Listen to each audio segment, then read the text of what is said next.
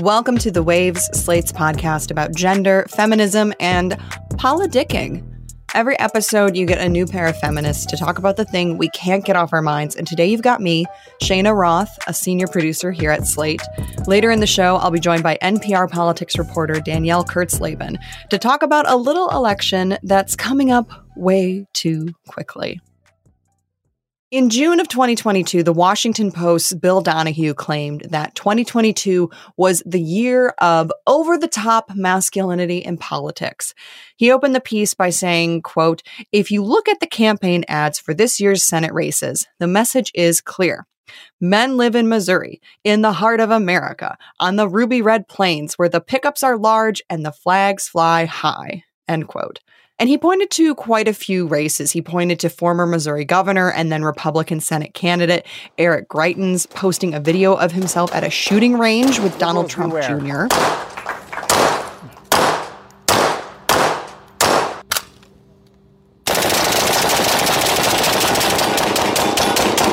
Striking fear in the hearts of liberals everywhere, folks. Then there was Senate candidate Jim Lamon from Arizona, who had a Super Bowl ad where he literally puts himself in the Old West in like a showdown against people that are supposed to be Joe Biden, Nancy Pelosi, and somebody named Shifty Kelly, and I'm not 100% sure who that was supposed to be. It's the DC gang!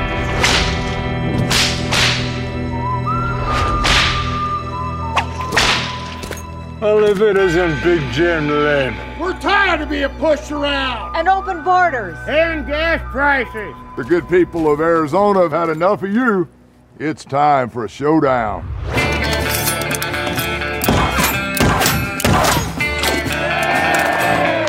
I'm Jim Lamon, and I approve this message. And the list goes on, including candidate Mike Collins shooting a wheelbarrow. All of this is to say that, yes, 2022 was indeed full of manly men doing manly man things. But macho man politics or penis politics or whatever you want to call them have been around for a long time. We are and have been constantly seeing campaigns between men, usually white, that are dependent on the candidate coming across as typically aggro male as possible. They're riding horses, they're holding shotguns, they're talking about military service. It's just a lot. From Ronald Reagan to Teddy Roosevelt to Vladimir Putin to the one we're probably all thinking about, Donald Trump, men have been using their bona fides as a stereotypical male with a capital M or as a guy you want to get a beer with as a reason for people to vote for them. And, it works. And this method of campaigning isn't stopping anytime soon. Given that we are just a year out from an extremely important presidential election, well, I figured it was time to bring in an expert. Danielle Kurtzleben is a longtime political reporter for NPR who is constantly thinking about gender in politics. Her new Substack piece, The Race I Will Watch Most Closely in 2024 Besides President, was honestly everything I needed to read in this moment. And she's going to join me so we can get into all of it right after this break.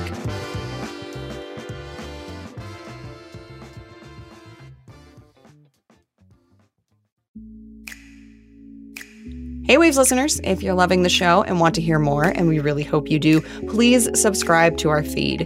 You get new episodes every Thursday morning, and while you're there, you should definitely check out our other episodes too.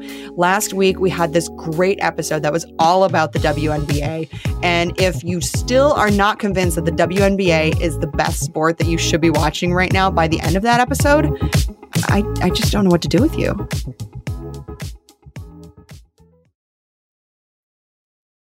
Welcome back to The Waves. I'm Shayna Roth, and I'm joined now by NPR's Danielle Kurtzleben. Danielle, welcome. I'm so glad to be back. It's so great to have you back, particularly with this topic, which I feel like that newsletter that you recently had where you used the term penis politics, it spoke to me so hard, and I just immediately wanted to talk to you. So let's start with a little bit of groundwork. What are the signifiers of a macho man politician? What are we talking about here when we say penis politics? It really depends. Look, I could go on for 45 minutes or 45 seconds, but It depends on the candidate, depends on the person, but often it's about strength, toughness, about showing yourself playing sports or shooting a gun, or saying that you are tougher or stronger than your opponent who is a pansy or a coward. You know, you could beat them up behind the school, which is something that Joe Biden said at one point about Donald Trump, if I'm remembering correctly. It's that sort of thing. And not all men engage in it to the same degree by any means. It functions differently at different levels, but that's like some basic contours that we see, especially on the national level and the presidential level. It's the John Wayne ideal, right? It's this idea that men are men with like a capital M and a deep voice. Yes, but here I'm going to get into the nuances and also shamelessly plug my work. You mentioned my newsletter, which listeners can find at daniellekurtzleben.substack.com. It's hard to spell, but you can find it. I know you can. But I have a newsletter from months and months ago called The Dave Barry Theory of Winning the Presidency, which, hear me out, this is less dumb than it sounds. But there's a book that Dave Barry wrote years and years ago called Dave Barry's Complete Guide to Guys. This was my favorite book when I was in middle school because I was the coolest girl around. Of course it was. But the thesis of the book is that there are men and there are guys. Like, if you are a person who thinks of yourself as a dude in one way or another, you can either be a man or a guy. And men are capable, strong, confident, military leaders who build things and so on. And guys, they like beer and they like boobs and they make jokes and they're not serious, but they're a lot of fun to hang out with. And so this is one of the finer points of, I think, of how men, guys, dudes get elected in America is, especially as president. Yes, it helps to be a man, but it really helps to be a guy. To be, the proverbial person you can drink a beer with, but especially a male person you can drink a beer with, Well, that takes me back to George W. Bush's election. Oh, yeah. I was, I think, in middle school, but even I remember at the time constantly hearing people be like, yeah, that's the guy I want to go get a beer with. And that was sort of the phrase, and the thing about him is, oh, he's cool. You want to go get a beer with him. Right. Yeah. The irony there, I remember people pointing out, was that he was a recovered alcoholic. And so like you could not have gotten a beer with George. But it's still, I totally understand. He's a guy you want to kick back and hang out with. I get it. A lot of people could probably sit down and hang out with George W. Bush and get along just fine. But this is a thing that I think about a lot because we've talked about getting a beer with a politician for decades, eons, whatever. But the point of that, when you really think about it, or when you really think about especially guys being president, is like, okay, only men can be guys. Women can't be guys. And what does the woman you want to drink a beer with look like? Because guys define themselves in opposition to men. It's like, yeah, there are men over there. I'm cool. I'm chiller than that guy. Like, Bill Clinton was a Rhodes Scholar, but people thought they could, hang with him, probably because of his Southern accent, probably because he was, yes, very charming, probably also because he had the reputation for liking ladies a little bit, which is fraught, and I realize how fraught it is.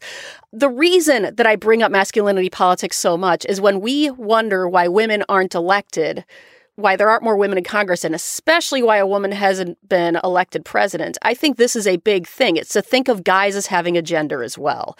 Because within the gender of ladies, women, female-identifying people, women haven't had that archetype to push against of, oh, there's that serious woman over there who became president. That is what a capable top of the nation leader looks like, but I'm the cool gal who's going to be it next. I can do that, but I can do it with style. Like that hasn't existed yet. And so what I'm wondering is when and how that sort of gal emerges, because that's what it will take to get a woman into the presidency.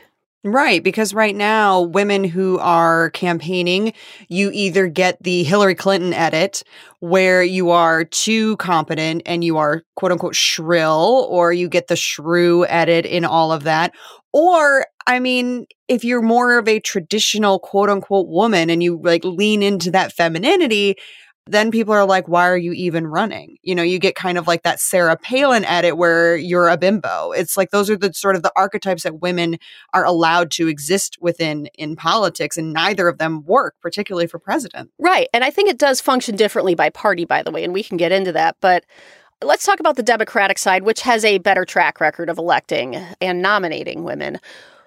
In 2020, we did see more types of women come out and run for president. You had, Elizabeth Warren, Kamala Harris. You had all of these different women who were able to show more of themselves. I do remember Elizabeth Warren specifically drinking a beer on camera, and Kamala Harris wore her Converses. They found ways to be a little more casual, but make no mistake, first of all, those women were... all of them, with the exception of Marianne Williamson and Tulsi Gabbard, because Marianne Williamson has never held office, they had never lost an election between them. These are people who were so high achieving, and Elizabeth Warren was the lady with the plans. Amy Klobuchar was kind of seen as a little mean, and Kirsten Gillibrand was seen as, the hard-charging feminists. Like, they all still, I think, had these identities of being these lofty, on a pedestal, untouchable ladies, And by comparison, I think about, Joe Biden's gaffes and Bernie Sanders's, messy hair. And I mean, this is a different type of race, but I think a lot about John Fetterman. Who, look, I am not making any commentary here on his abilities as a politician and how good of a senator he is. But it is impossible for me to picture the equivalent of a lady John Fetterman running and winning for office right now, let alone non-binary. I mean, we're not even there yet. We're talking about ladies right now.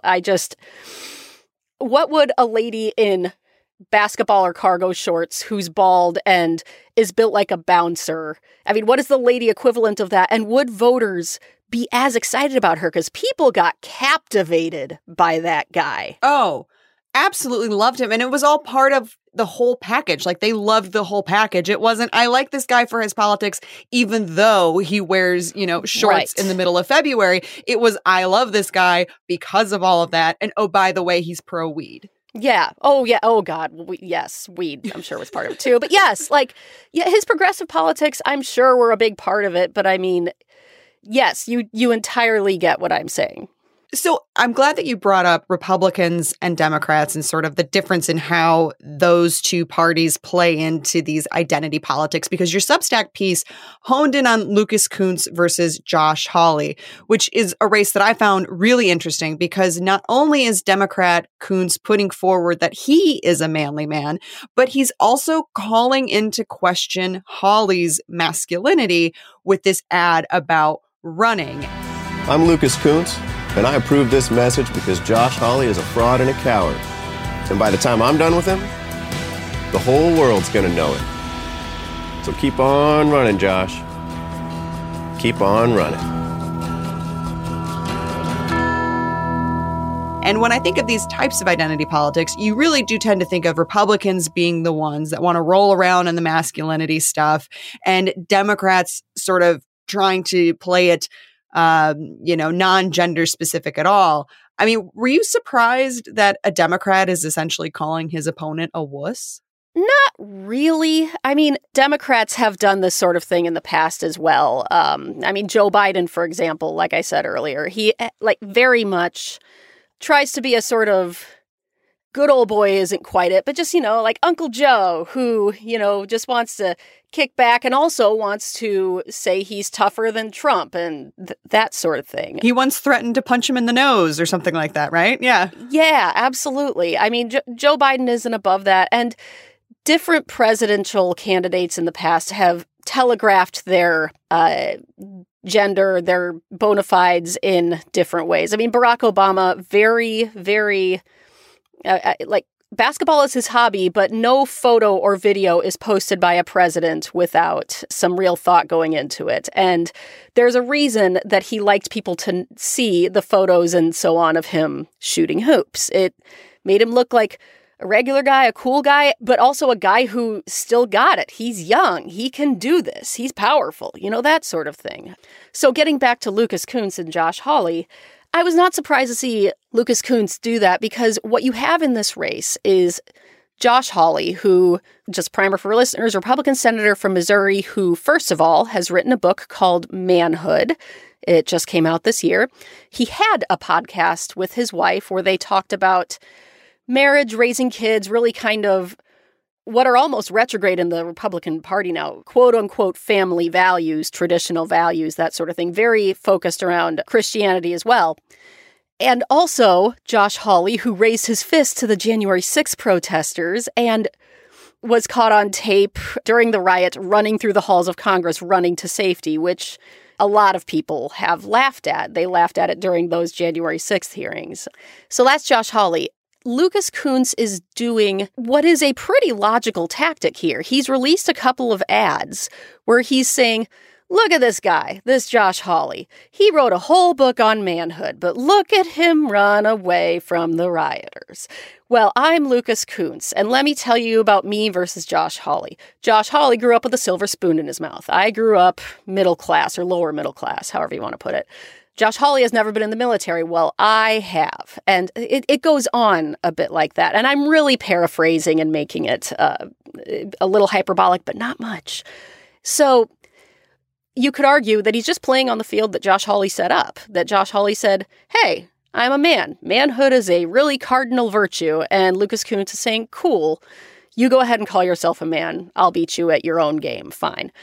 So it's not a terrible surprise because it makes strategic sense. Yeah, and it's interesting to me because this is not Lucas Kunce's first time doing this. Yeah. He was in his race against Mark McCluskey, the guy who waved his gun at Black Lives Matter protesters outside of his house along with his wife.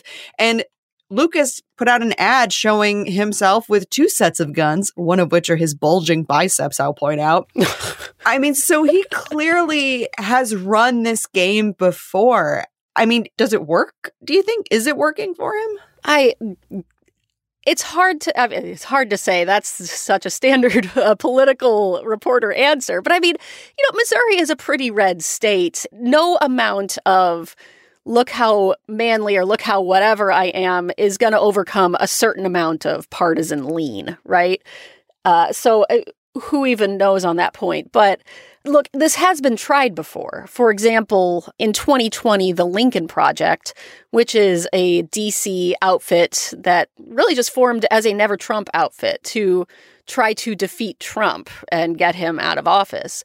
They put out these ads really trying to take aim at Trump's masculinity. Like they were playing the same game that Lucas Kunce is playing here.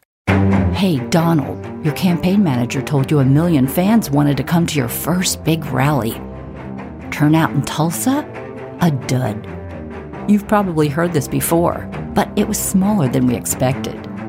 It sure wasn't as big as you promised. Honestly, we're not surprised. They did these ads where you had this woman with the kind of husky voice saying, Donald, we saw that your crowds weren't as big as you said they were. And like, oh, good Lord. It's heavy-handed. And like, and the thing is, I understand. Who wouldn't understand? You're taking Donald Trump and trying to play him at his own game.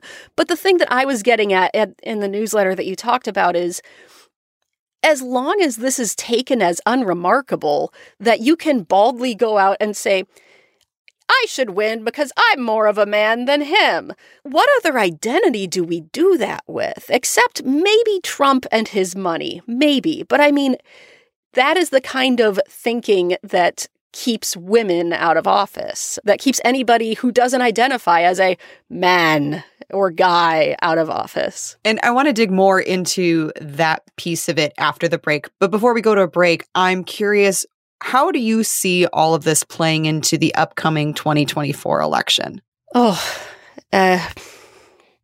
It's hard. I mean, first of all, it depends on, of course, who wins the Republican primary. But watching the Republican primaries right now, I mean, Trump is, of course, dominating, and there's a lot about him. There's just a Trumpy mystique that reporters like me and everyone have been trying to figure out for forever, like the hold that he has on voters and the party as a whole.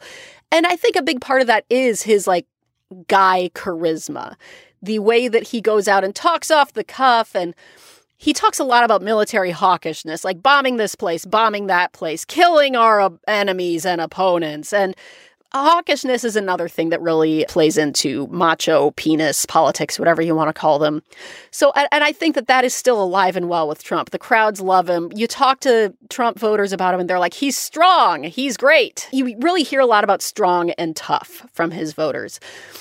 And really, the rest of the Republican candidates haven't been able to counter that. Ron DeSantis has, he made a real play towards it, in part by trying to do quote unquote tough policies in Florida that were very, culture war oriented. And it turns out that when he's on the stump, when he's on the debate stage, he just doesn't have the Trump thing about him. I heard an NPR piece this morning, actually, from one of my colleagues, where a voter said that they just kind of found DeSantis a little, they didn't say off-putting, but they were like, I just don't like his persona. And I think that has really kind of been to his detriment. I mean, the really interesting thing is how Nikki Haley plays with her gender on the Republican side, because Republican women, I feel, are very constrained in how they show their gender and how they're more constrained than Democratic women, I think, and how they talk about it, whether they talk about it,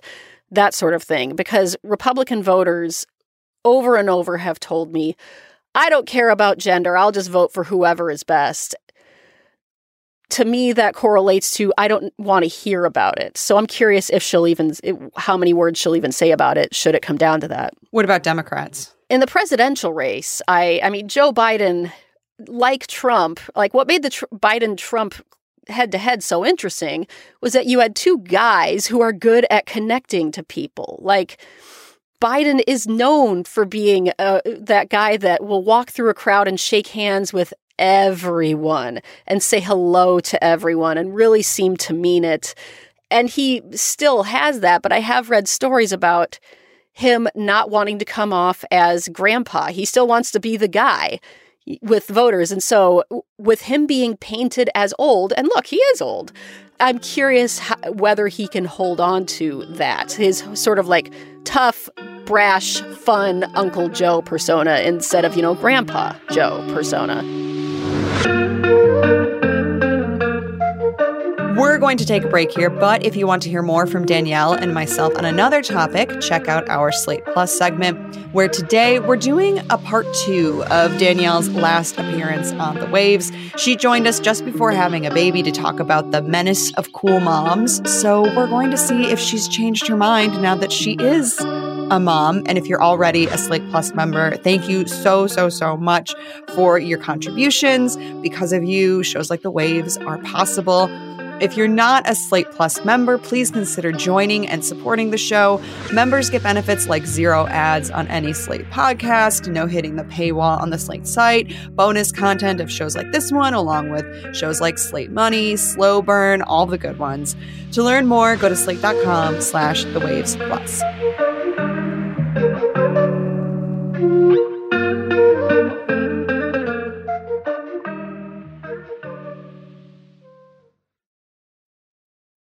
Welcome back to The Waves. I'm Shayna Roth. I'm with Danielle Kurtzleben, and we're talking about penis politics, putting the dick in politics, if you will. I think when a lot of people think about masculinity politics, they probably think about Donald Trump, not because he is actually masculine or macho, in my opinion, but because he talked in those terms so much during his original campaign, and he continues to do so. But Danielle, talk to us about penis politics before Trump. I feel like even Ronald Reagan, Teddy Roosevelt, they participated in this type of macho man campaigning. I mean, Roosevelt even had a speech called The Man in the Arena. And of course, Putin, over in Russia, got himself up on a horse while shirtless. So this isn't even something that's limited to America. What is it about politics, which, if we're being honest, is kind of a nerdy thing to get into, politics? I mean, it can be a very wonky, it can be a very niche thing. What is it about it that makes so many men want to seem macho in order to get elected? Power. That's it. End of podcast. No, I mean, You're right. I mean, first of all, it's when it comes to what makes men want to get into politics. I mean, I do. The short answer that I could give you is power, and the long answer would require more psychology maybe than I know. But what I can talk about is the history that you were asking about of manly politics in America. And it's very long. I mean, since time immemorial, men have portrayed themselves to voters as manly men. I mean, Teddy Roosevelt, was an outdoorsman, and he had the whole speak softly and carry a big stick thing. And beyond Teddy Roosevelt, I mean, you used to have military generals who stood a chance of being president. Dwight Eisenhower became president, and he was known as this great, strong military leader, which definitely helped him, of course. George Washington, arguably elected because he was a military guy. Absolutely, yeah. But in the age of TV, especially, of really creating a literal image, this all really changed. I mean, there's that forever used example of John F. Kennedy versus Richard Nixon on the debate stage. John F. Kennedy looking cooler, not as sweaty, looking young and vigorous and all of that, whereas Richard Nixon looked a little schlubby compared to him. I mean, you can just trace it from there. And since then, those images can make or break a president. There was that image of Mike Dukakis in the tank with the helmet on, which is, you can quibble about how much that tanked, seriously, no pun intended, his presidential aspirations. But it certainly, the consensus seems to be it really didn't help. You had Ronald Reagan riding around on a horse, George W. Bush showing off his skills on his ranch, being the cowboy, and also the guy who's into baseball, that sort of thing. Furthermore, George W. Bush, I remember there was a lot of hay made during his race against John Kerry of John Kerry windsurfing. Like, John Kerry windsurfs, look at that. Namby-pamby upper class guys do that. I'm a cowboy. Whereas, George W. Bush is from a patrician, Northeastern, Ivy League educated family. Here's one thing. It's all about the image you create. It's not necessarily about the facts behind it. I mean, that's that's how it goes. And once again, I talked about Obama with his basketball playing. And Bill Clinton was running against Bob Dole at one point. I mean, Bill Clinton versus Bob Dole, Clinton was able to, just look, act, be the cool younger dude who played saxophone and had, the rumors about him and the ladies, which arguably helped him. Also, side note, thing that blew my mind when I was researching this essay I wrote is that after the allegations came out about Monica Lewinsky, by the end of all of that, Bill Clinton's approval rating was higher. It was higher. And that seems maybe wild from our Me Too era. To me, it seems wild.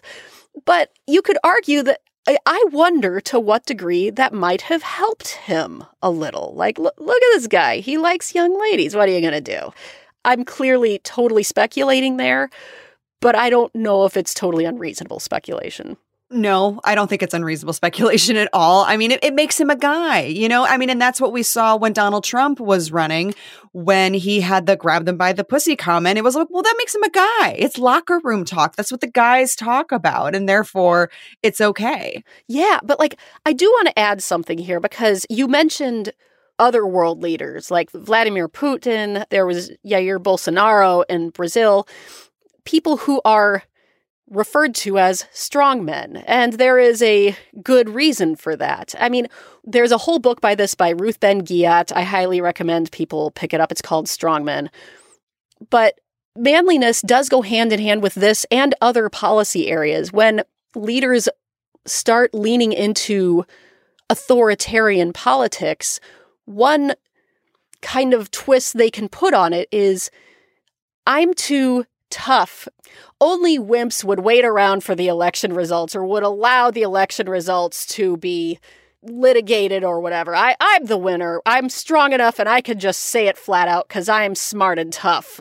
I win. And also my policies stand. We don't need to do this thing of compromising or working with people. We're just going to do what I want. That is a very authoritarian way of thinking. And you can use masculinity to sell that kind of politics. So let's talk about masculinity and power, but plenty of women have run for different offices and won, but they have to go at it from a very different, more complex way. And I'm curious, I mean, how do women wade in these waters? I mean, the only thing that I could come up with was Michigan Attorney General Dana Nessel when she was running in 2018. If the last few weeks has taught us anything, it's that we need more women in positions of power, not less.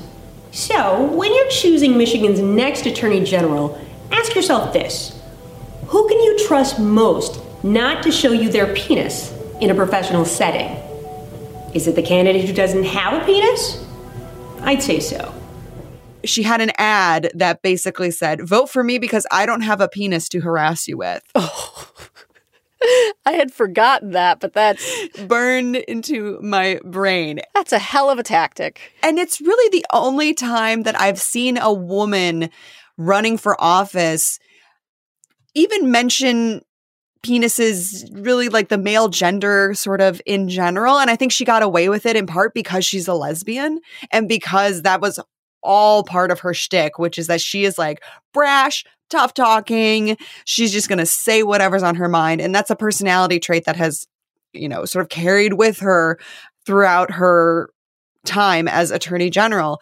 I mean, did she find a niche way, or is that just something that's like a 1 in a million offshoot? And like, I guess, how do women handle this? It sounds like she did find a way that especially worked for the time, because that was 2018, as you said. And first of all, it worked for Democratic voters who cared a lot about sexual harassment, about Me Too.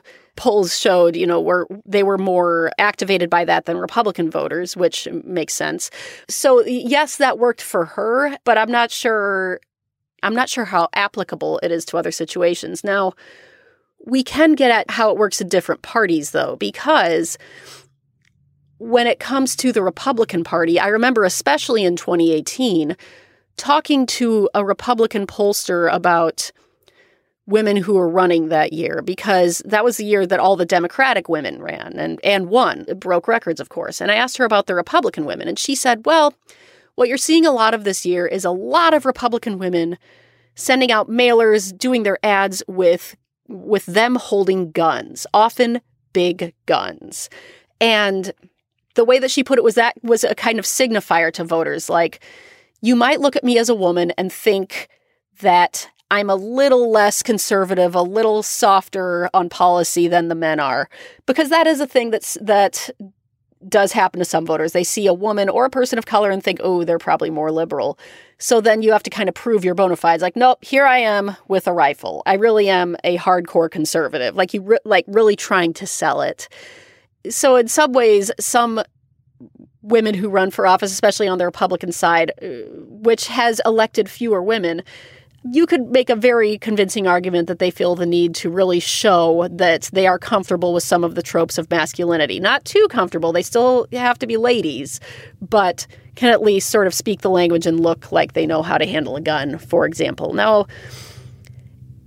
on the Democratic side, my thoughts are a little less formed on this because it's more complicated. But one thing that I think about a lot is the Democratic love affair, particularly in swing districts, with women who have been in the military, female military veterans. And look, when I say love affair, I do not put quote marks around that. Thank you for your service. Military service is great. That is not what I'm saying at all.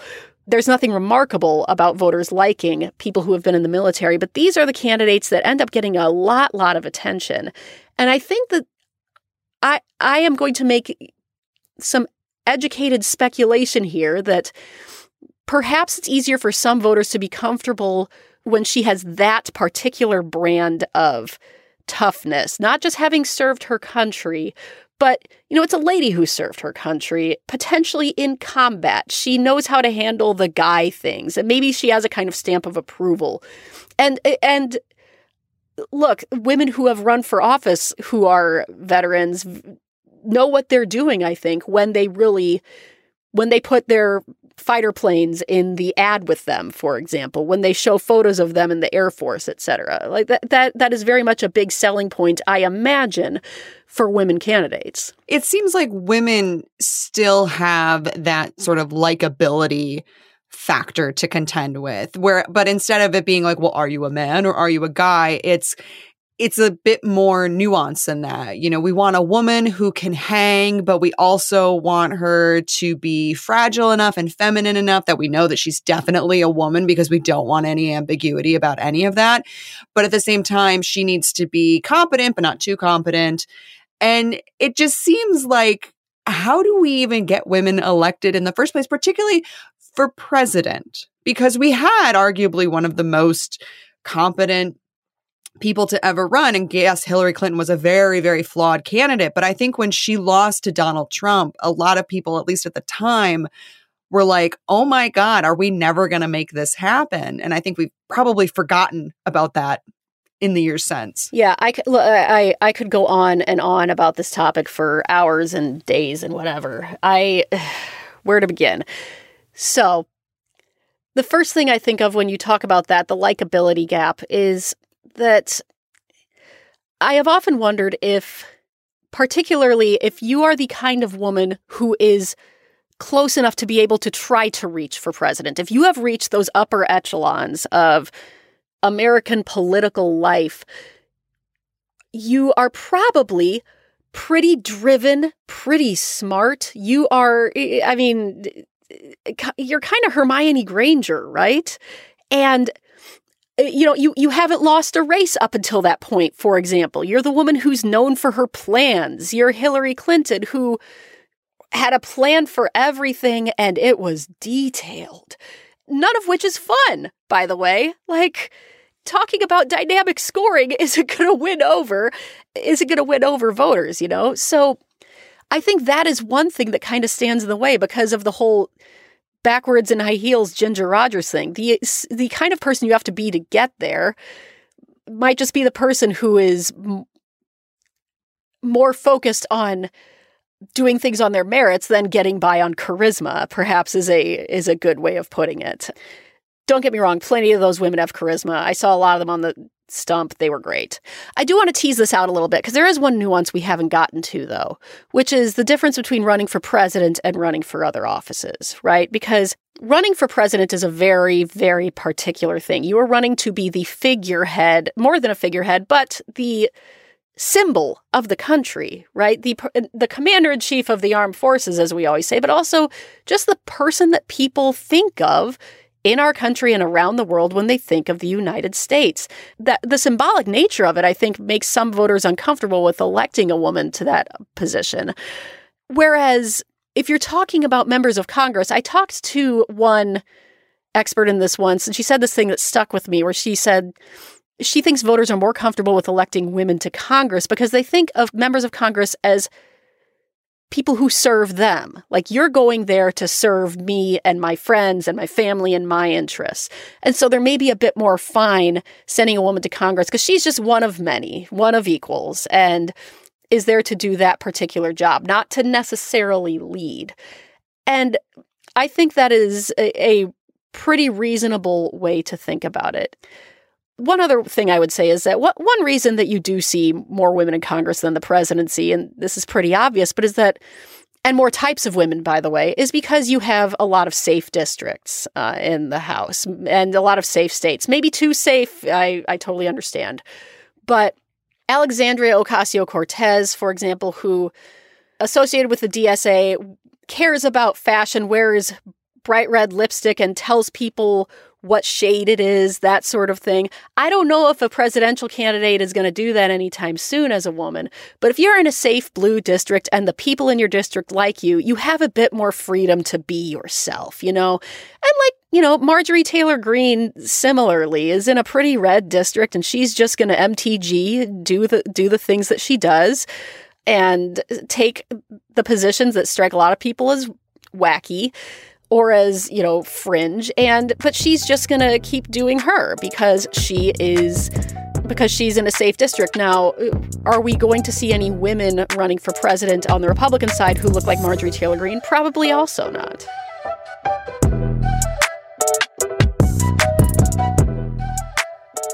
Danielle Kurtzleben, political reporter for NPR. You can also find her amazing Substack at daniellekurtzleben.substack.com.